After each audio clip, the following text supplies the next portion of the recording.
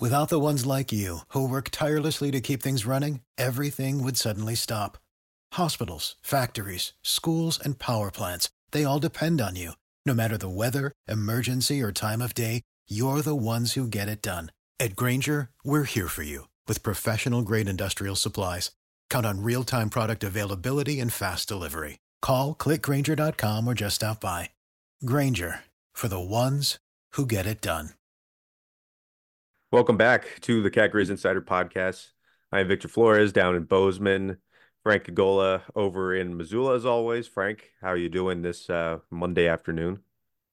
Doing well. Busy time of the year with the high school playoffs for basketball underway, and state tournament's going to be here soon, and Big Sky in Boise will be here just in a couple weeks. So busy but exciting time of the year. Yeah, I'll be in Great Falls during that tournament for the State C basketball tournament. So, yeah, we just got wrestling was a couple weeks ago. So, yeah, everything's kind of ramping up. Of course, the Cat Grizz last Cat Grizz basketball games of the season happened this last weekend, and Frank was there for those, and I was down in Bozeman watching on the stream. But so we'll get into that shortly. Wanted to mention one thing up top that just kind of broke this morning. Adam Schefter reported, which is always kind of fun to see one of the big time reporters talking about a Montana person. But Ronnie Bradford took a position with the Miami Dolphins. So Frank, what can you tell us about that move for him? Yeah, as the joining the Miami Dolphins as their senior special teams assistant. He's coached in the NFL before with the Broncos and Chiefs back in the 2000s, after a decade playing for a handful of different NFL teams. And then he gotten into college coaching at a handful of different stops, including USC, before joining the Grizz in 21. Coached cornerbacks his first 2 years at UM, and then moved over to be the defensive coordinator and safeties coach in 23 as the Grizz finished as FCS national runner-up and won the Big Sky title. And that was his first time as a play caller as DC at any level, and he certainly proved himself capable of that, and is now getting a shot to return to the NFL. Yeah, reminds me a little bit of DeNarius McGhee, who I just wrote about, who went from coaching at MSU, running backs coach and quarterbacks coach, and then going straight to the Houston Texans as an offensive assistant. And bring that up as just a shameless plug for the story I wrote over the last week. So, and maybe as a also a segue or a tease for the latter half of this episode, where I'll play an interview with Rob Ash, who coached DeNarius McGhee, of course, was the head coach at Montana State back in the late 2000s, early 2010s. We talked for a while about DeNarius earlier this month, and I thought it was a good interview. Kind of caught up a little bit with Rob Ash about what he's doing now. So full transparency too, I did ask DeNarius if he was okay with playing his interview on the podcast, and he preferred not to have that, which totally understand, and no problem with that at all. So yeah, that's partly why I'm playing Ash's instead of DeNarius's, but I also thought Ash just had a really good interview, and we touched on more subjects than just DeNarius as well. Before we get into that, we'll talk about the Cat Grizz games, and we could start with the women's game, Frank. I mean, both games, I mean, it combined, what was it, 41 points that the Grizz won by in the doubleheader on Saturday at Dahlberg Arena. The Grizz women kind of controlled it from the get-go, and the men kind of pulled away a little bit more end of the second half, and then really pulled away or end of the first half, and then really pulled away in the second half on the men's side. So, but yeah, we'll start with the women's game, Frank. I mean, again, it was like the first game where the Grizz got out to an early lead, and this time they just held on, and I mean, 50 points for holding MSU to 50 points and scoring 72. I mean, just a pretty dominant effort all around. So what kind of takeaways did you have from that one? Yeah, it kind of reminded you of the first game where the Lady Grizz got off to a good start, but this time they keep their foot on the gas and are actually able to pull away for a big 72 to 50 win. Did not allow the Cats to rally and come back from that early deficit like had happened back in January in Bozeman. And the Lady Grizz shot the ball well deep from beyond the arc on 14 of 27 on their three-pointers, which has kind of become a trend we've seen throughout the year. This year is just them having several three-point shooters who they could spread it around to most anybody who's on the floor, and something that wasn't really their style of play under Robin Selvig, and it's not something that current head coach Brian Holsinger has really made his identity as a coach. But when his team's good at it, he's going to let them play to their strengths, and they certainly showed that again in this game. Yeah, I mean, 10 more threes from the Grizz than the Cats. I mean, really all around. I mean, the turnover margin was even. I know Trisha Binford mentioned that at her post-game press conference about, we really need to force turnovers, and that's been a hallmark of their ability to win so many games and be competitive despite all the injuries, is that they've, been able to force lots of turnovers, and it was just dead even in this one. Yeah, it was just, I mean, Madison Hall scoring 4 points on 8 field goal attempts. That's just unlike her, and just compounds the errors, but one of many issues. Anything else about this one? I mean, again, it's there's only so much to say from a blowout. Of course, I think maybe from a bigger picture standpoint, so many of the Grizz, or a decent chunk of the Grizz getting their first win over the Cats. You mentioned Holsinger kind of getting over the hump finally on that end. Yeah, anything just from a bigger picture standpoint with just kind of a breakthrough, the kind of finally getting this win over the Cats after a few losses. Yeah, and to mention back on the three-pointers, the Lady Grizz now lead the country at 11.1 three-pointers per game, right ahead of teams like Utah and Iowa. So we're talking all NCAA, not, just a FCS level like we do football. So that's pretty impressive. And then you also Danny Barsh had a all around good game and good performance in the game. The Helena native, 14 points, 8 rebounds, which was the most on the Lady Grizz. Also led them 5 assists and 3 blocks. So just a all around a good game from her, and that all helps Montana take over sole possession of third place in the Big Sky now. Montana State's fourth, game back at 8-5. Lady Grizz are 9-4, and they're looking up at Eastern Washington and Northern Arizona, who are both 11-2, and so still within striking distance with 5 regular season games to go. And we've seen the Lady Grizz beat NAU on the road, but they've also lost to NAU and Eastern. So that was a question coming into this game, is just how the Lady Grizz would perform on a big stage where there's a big game spotlights on them, and they answered that challenge this time around. So certainly gives you better hope that they might be capable of making a deeper run at the Big Sky tournament after some early exits in past years. For sure. And then getting to the men's game, it was 88-69 final score. Grizz won.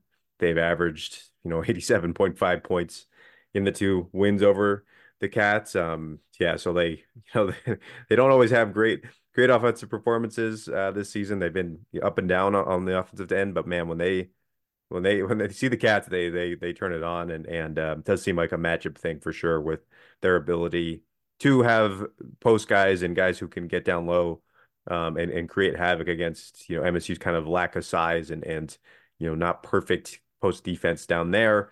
And then I think Matt Logue again put it so well and described kind of the biggest issue on that end. They can't, if they try to double down low, that then the shooters get open and they score. And so it's a constant problem, and ultimately just the talent and the shooters. I mean, obviously Anna Moody, 29 points, 5 of 9 from three.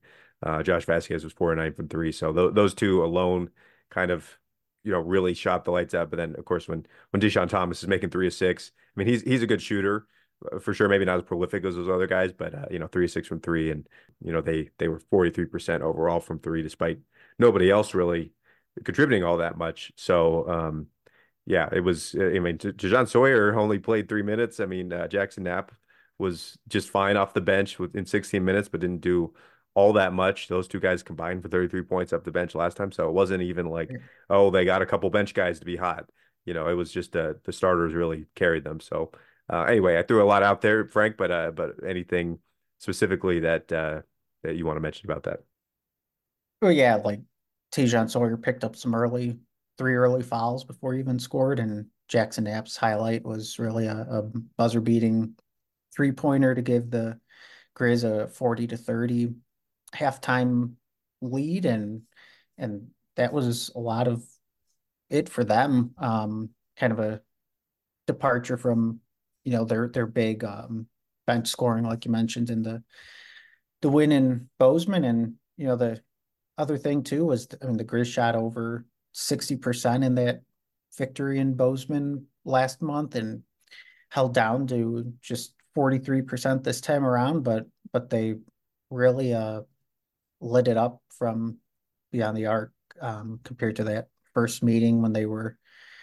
I mean, they had a great percentage that one, 9 of 14, but I mean they attempted more than double that this time around on 3-pointers, going 13 of 30, which was partly game plan, partly just what they happened to be getting at the time, according to head coach Travis DeCure. But it started from the jump with the game, just how strong the Grizz were rebounding the ball. I mean, forward Lalu Oke had 4 offensive rebounds, I believe, before the first media timeout in the first 4 minutes of the game.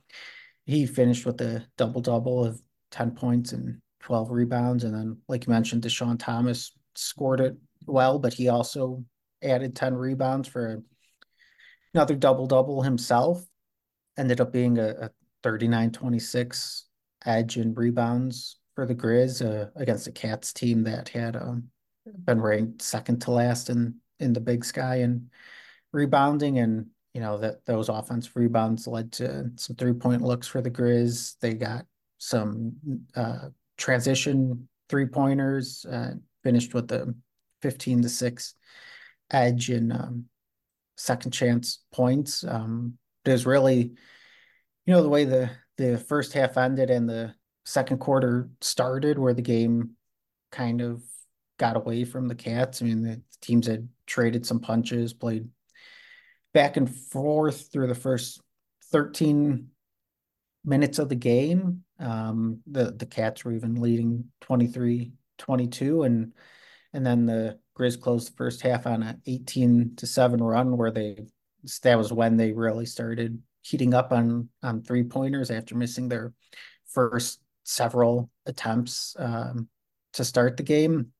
And so that puts them up 10 at half, and then they come out with 3 more 3-pointers and start the second half on a 9-4 run. And their first 7 field goals to start the second half for all 3-pointers, and you mix in some free throws in there, and they were able to just balloon the lead up to 23 points, and the Cats were never closer than 11 points in the second half after that quick burst to in the first few minutes coming out of halftime. The leading rebounder for MSU was Robert Ford with 8, and Lolo Ake had 8 offensive rebounds. I mean, that's just, they had 2 guys with more than 8 on the overall. So that's just, that's been the biggest issue with MSU, and it's probably the thing that's gonna keep them. I mean, again, this team beat Eastern, so I wouldn't say they're completely unable to beat anybody, but they're limited size wise, and when your bigs are Brandon Walker, Sam Lekalot, and Chika Naduka, who only played 6 minutes. I mean, he's kind of he was a pretty heavy rotation guy, and now it just maybe isn't quite as much as he was, and he's pretty undersized anyway. That is just isn't, he's more of a post scorer, but just not a guy. I mean, he's 6'5".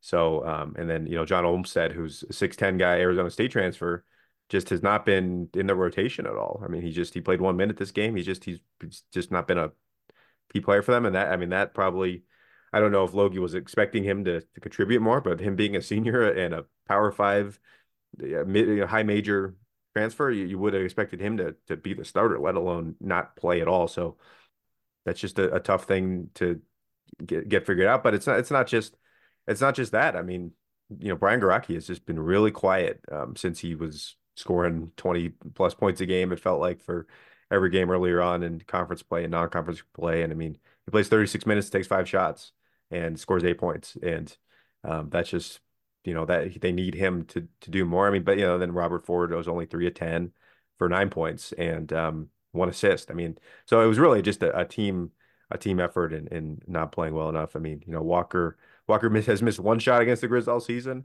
and they've lost twice. But he was 4 or 5 in this game, played just 24 minutes, even though he didn't miss. He hasn't missed much against the Grizz. He hasn't taken a ton of shots and hasn't kind of imposed his will. I mean, and he had more turnovers than rebounds. So that's just just basically everything that could go wrong did go wrong. Really, after that first opening stress. I mean, Tyler Patterson had 8 points early when it was basically a tie game, and it was back and forth, and then he ended up with 8 points. So, he's the guy that MSU keeps waiting for him to just be that really dangerous sharpshooter who game after game is just hitting 4 threes a game or 3 threes a game and kind of constantly being a massive threat that can open it up for everybody else. And he's too often quiet. And so if Garaki and Patterson and guys like that just aren't going to be constant threats, then Ford, I mean, I think like you mentioned in your story, and they were really able to bottle up Ford, and a lot of it is because nobody else, Ford just doesn't have a lot of outlets. I mean, Eddie Turner had a nice game, but again, I don't think it's surprising that MSU is struggling. They were kind of cobbled together, and they have some good players, and they've had some nice wins, and it's certainly not like season's over type of thing. But this was always going to be kind of a transition year and a tough year to win a lot because they had to piece together a roster in April of last year, basically. So yeah, I mean, anything else, Frank? Recognize Anan Moody for the Grizz, reaching 1,500 career points across 3 schools at Southern Utah, North Dakota, and now Montana for the past 2 seasons. He reached that 1,500 point club during the rally to close the first half, and then was big beyond the 3-point line, 5 and 9, and finished with 29 points, so the second highest total of his career after going off for 36 against North Dakota State earlier this season. But other than that, I mean, had some upside losses in the Big Sky last week, so it's kind of brought some of the teams closer together at the top of the standings, and I think it should make for a exciting finish coming up here with what, 3 more weekends to go until Boise. Eastern Washington falling at home to Weber State, who's playing like the best team in the conference now, and Northern Colorado dropping a game to Portland State on Thursday and then bouncing back. So, I mean, you got your top 4 in the standings are Eastern at 11-2, Northern Colorado 9-4, Weber 9-5, Montana 8-5, and then Portland State and Montana State right behind them. So certainly a lot that can still be changed around in terms of seeding for the tournament, and just want to be playing your best in a couple weeks heading in there. For sure. Well, we'll leave it there. I think we covered it. Again, I wish they were a little more a little more close. The ones in Bozeman were a little more exciting for sure. Certainly, we talked about the year of the Bobcat, the era of the Bobcat, the decade of the Bobcat. In the last couple of years, where they were winning the brawl trophies season wide. They had the football win last year. The basketball seemed to be going all Cats out under Danny Sprinkle on the men's side, and then Binford seemed to, really had the number, at least at home for sure, on the basketball side. So it was kind of all Cats for the earlier this decade.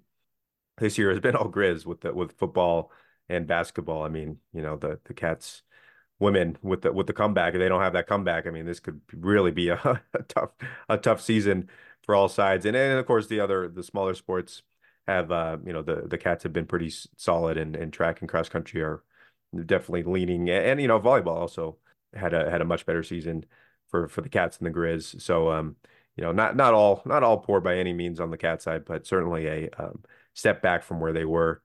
But yeah, thanks Frank for coming on, and we'll chat again in the coming weeks. All right, thanks. For the ones who work hard to ensure their crew can always go the extra mile, and the ones who get in early so everyone can go home on time, there's Grainger, offering professional-grade supplies backed by product experts so you can quickly and easily find what you need. Plus, you can count on access to a committed team ready to go the extra mile for you. Call, click Grainger.com, or just stop by. Grainger, for the ones who get it done.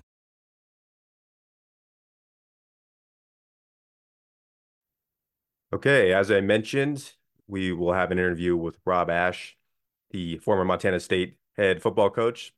Mostly talked about DeNarius McGhee. So I hope you enjoy the interview, and here's Rob Ashe.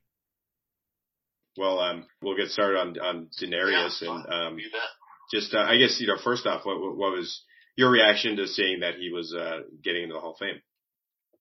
Well, it's interesting because I actually came up last year to the Hall of Fame ceremony because Jody Owens, Caleb Schreibeis, and Jeff Hansen, three guys that played for me, all got inducted last year. And they announced at that event that Brad Daly and DeNarius were going to be inducted the next year. And I believe it's their first year of eligibility for both of those guys. And that was just thrilling and exciting news for me to see those two guys be inducted in their first possible year of eligibility. And clearly, no question, well-deserved and automatic in terms of my mind. Brad being the, Buchanan Award winner and the Defensive Player of the Year nationally, and DeNarius leading us to championships, Player of the Year offensively. And I mean, it was, to me, that they were no-brainers. They were two of the best players ever, I think. And there are many good ones, don't get me wrong, but I thought it was fitting and appropriate, that both of them got in on their first year. Yeah. Yeah, I mean, DeNarius is about as obvious as it gets from a Hall of Fame standpoint. So, yeah. So take me back to when you recruited him. I mean, how did you guys, how did you get on your radar, and how did that process kind of go to getting him to MSU? Well, when I got to Montana State in 2007, I hired a guy named Justin Gaines to be an assistant coach and basically a recruiter. Justin's territory was Texas. So starting in 2007, that's when we decided to try to create a Texas pipeline. And Justin was at the beginning, he was our only recruiter in Texas. And so we started then and began to recruit in Texas. Of course, that's where Jody came from, and he had come in the year before DeNarius. So by the time we got to DeNarius' senior year in high school, we were very actively involved in scouring the Texas area for FCS players, and DeNarius quickly surfaced, and we were fortunate to get involved, but it was kind of an interesting recruiting process because, of course, he was at Euless Trinity, and they had amazing success. I think DeNarius was 27-1 as a starting quarterback for 2 years at Euless Trinity. They won a state championship and lost in the finals, once each in his 2 years as a starter. And so, he was a prolific quarterback, but he was only 5'11" or whatever he was, and so but he was a great athlete. So what was going on was a lot of people were recruiting DeNarius as an athlete, and not everybody was recruiting him as a quarterback, and he wanted to play quarterback, and rightfully so, because he was a special player as a quarterback. So that kind of narrowed the field in our favor. And it came down to Air Force Academy and Montana State.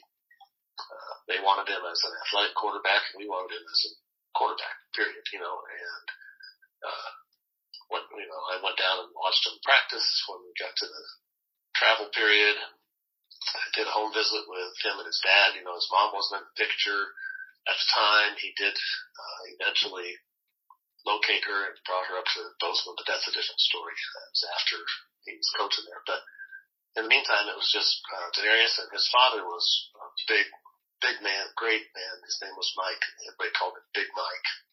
So the home visit was DeNarius and Big Mike and me, and we hit it off and had a great visit. He loved the school and the tradition.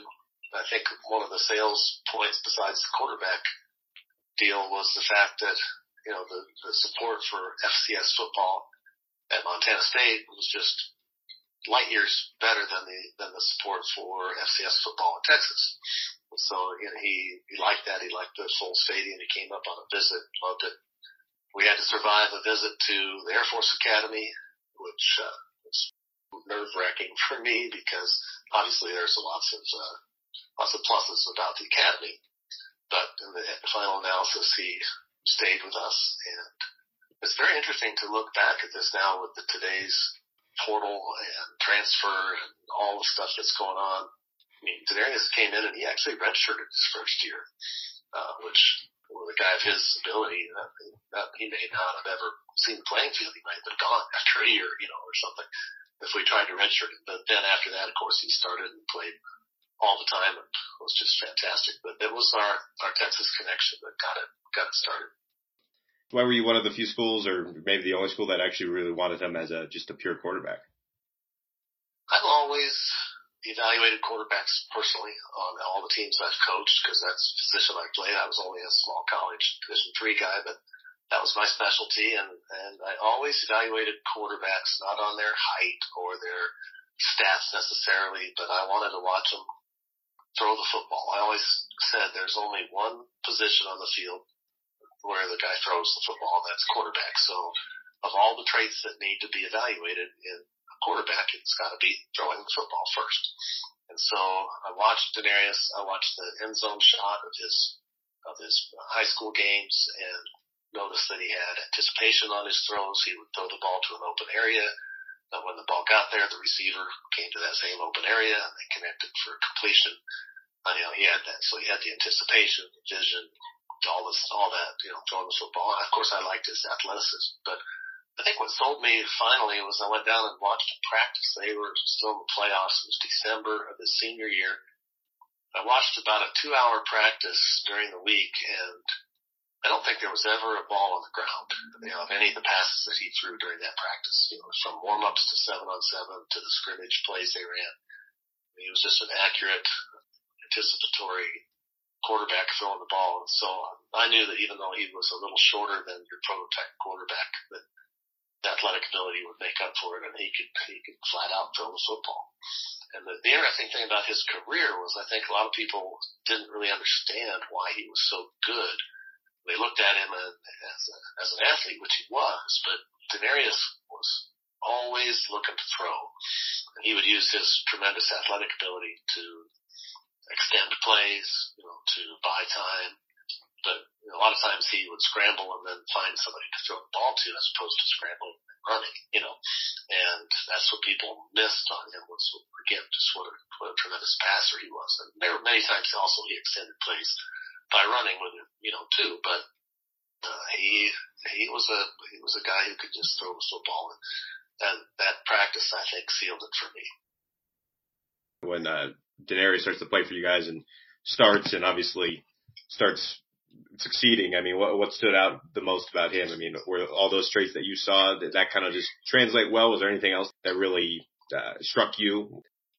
I told you my first priority in recruiting a quarterback, which was being able to throw the ball. The second one is winning. And I do think the quarterback is, I've always said this, that's probably an exaggeration, I guess, of sorts, but I've always said that quarterback is the most important position in any sport for its sport. Then I think a lot of people would agree with me, the quarterback makes all the difference at all levels of football. And, it's plays itself out in the NFL every year, and the major FBS schools as well. But so that was the second thing. DeNarius was a winner. He was an extremely dedicated competitor. He never gave up. Remind me to tell you about the Sac State game that ended up 64-63 or something. We won one of the time. Anyway, that kid never gave up. He never let the team give up. He just put the team on his shoulders and just won most of the games he started. It was incredible. So that was the second and very close to the first thing that I also saw in it. Yeah. I've heard a lot about that Sac State game. I mean, what stood out about him in that game? Well, what stood out about him was that he was one of the few guys that was able to keep his composure when they put this rally on in the second half. You know, we were ahead, I think, by 28 to 10 or 38 to 10. We were way ahead at halftime, but it was 105 degrees, and there were two problems at halftime. One was we were very proud of ourselves for our first half that we played, and we were also very tired, very exhausted from the heat. So I kind of thought we were in trouble, even though we had a big lead. Then they came out and they got a touchdown and they got an fluky onside kick. I don't know if it was intentional, but it was kind of a bloop, but they recovered it, they scored again, and everything fell apart, and they ended up getting ahead of us, and there was a lot of consternation on the sideline. But one of my lines I always tried to teach to my teams all the years I coached was the idea of choosing how to respond. I always talked about choose how to respond, because you can't always dictate what happens to you, but you can always dictate how you respond to what happens to you. And we use that in all kinds of situations. But this was one time when DeNarius, I'll never forget, going up and down the sideline. They had just taken over the lead above us, and he went up the sideline and down the sideline and said, "Hey, it's time to choose how to respond." I didn't have to say a word. But he rallied the troops and kept his composure and figured out a way to lead a drive down there at the end that tied it. And then Jody made an amazing play on defense in overtime, and then we made a field goal.